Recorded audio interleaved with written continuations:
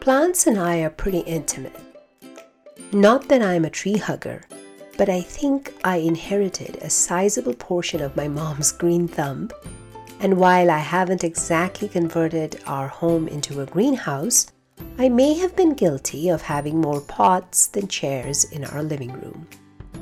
To quote a friend, I really don't intend for this to happen, but plants just come home with me when I'm at a store. In recent years, though, to keep the 23-year-old marriage amicable, I have been a little more considerate in the number of green babies I bring home.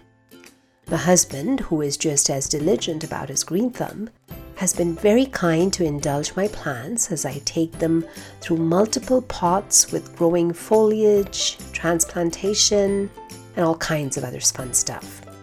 I must mention, though, that even though I'm not always buying new houseplants, I do purchase flowers whenever possible.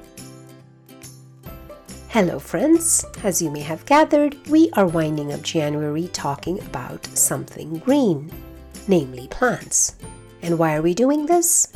Well, in keeping with the theme of my podcast, Mind-Blowingly Mundane, to which you have so kindly tuned back in, we are going to talk about something quite ordinary like houseplants. However, as you may have gathered by now, there is much more to the story than the leaves and flowers. So brace yourselves, ladies and gentlemen, and you may never look at a houseplant or a vase full of flowers the same again. January is an interesting month for many.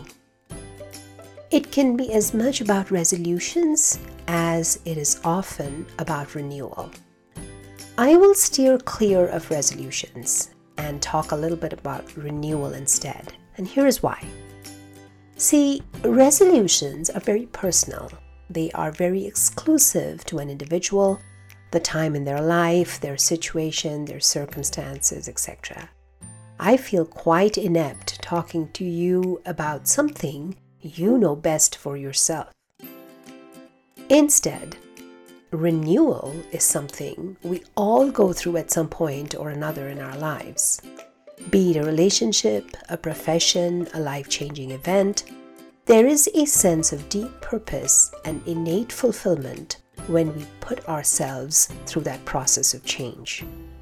And my houseplants and flowers and vases across my home have helped me see the significance of such change in the simplest and yet the most powerful of ways.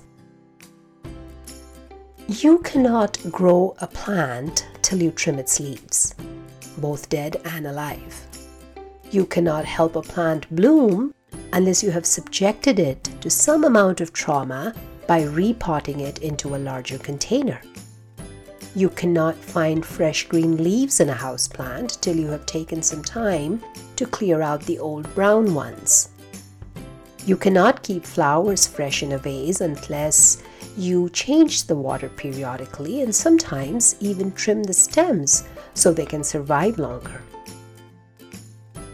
All of this is second nature to me as I take care of pretty regular, low-maintenance foliage in my home.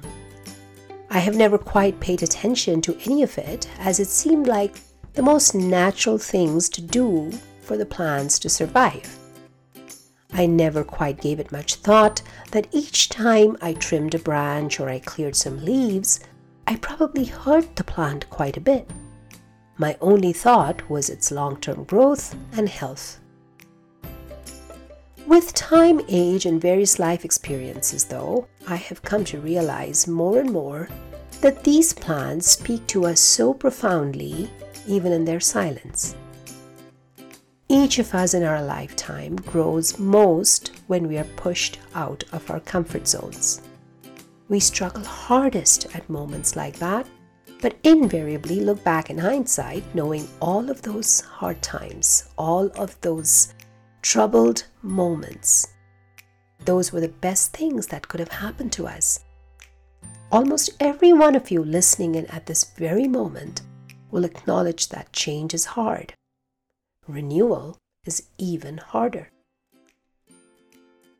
But when you think of the person you are today, the very process of renewal has brought you face to face with a version of yourself you never knew existed. A version that is stronger, more resilient, a version that has and can and will withstand many adversities, knowing there is much more than the immediate storm. Yes, friends, every plant in my home teaches me a very simple truth, and it is this: strength doesn't always lie in remaining impervious to change, but knowing that when one accepts these harsh changes with grace, there is much beauty to be found on the other side. We are all looking at 2021 as a year of hope, a year of change, a year of finding a lot of what was lost. And I know we shall find a lot of the answers that we are all seeking. But I also know it will not happen overnight. I'm going to look towards my potted friends for patience as the year continues to unfold in a variety of shades and we learn to find our own true colors in it. Till next time, this is Preetha signing off from my podcast, Mind-Blowingly Mundane. Thank you for tuning in. Hope to catch you again next time with another little story. Take care and stay well.